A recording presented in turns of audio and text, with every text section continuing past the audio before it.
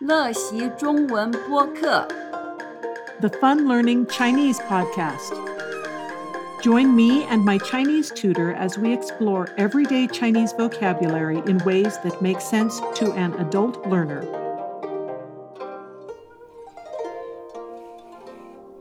Hello, I'm Laura. Today we have an updated version of a blog post called Eat a Midnight Snack. 吃宵夜 This story was originally written in 2015 when I was still interspersing a lot of English sentences in with the story, so Vesta and I went back and rewrote them all in Chinese. And I made an updated vocabulary chart, which is what you will be hearing next.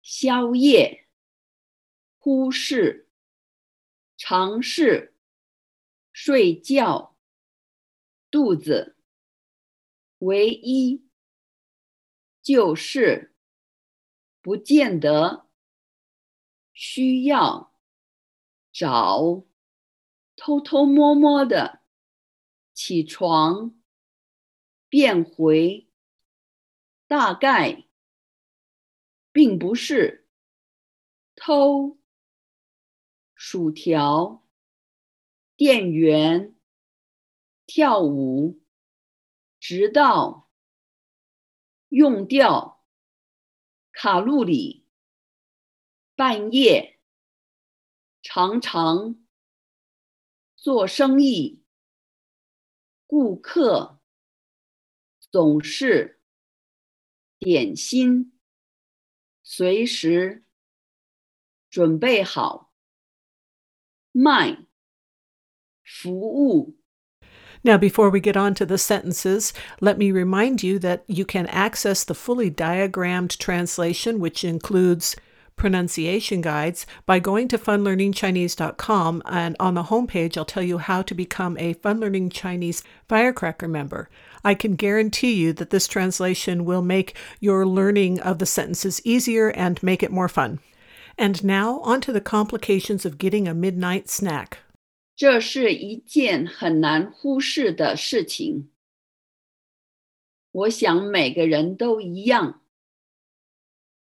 有时候我尝试着要睡觉，可是我的肚子对着我叫。能让我睡觉唯一的方法，就是我需要找一些宵夜来吃。可是那不见得是容易的。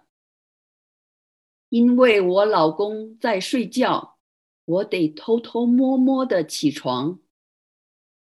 我好像又变回像小孩子一样。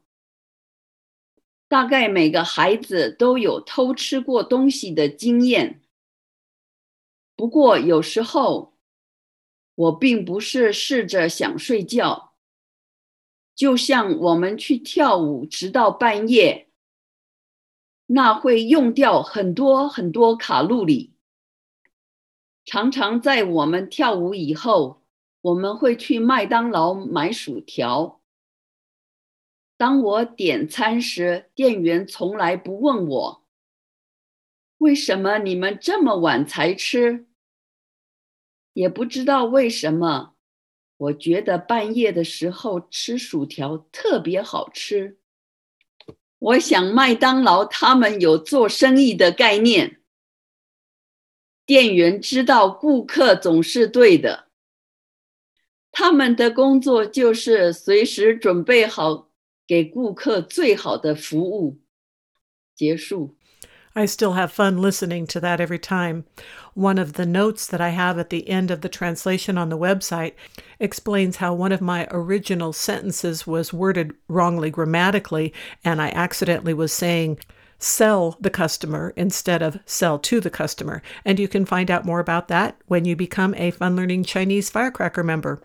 Keep having fun learning Chinese, and we'll see you next time. For a written version of this lesson, including both Pinyin and Wopomofo, please visit my blog, funlearningchinese.com.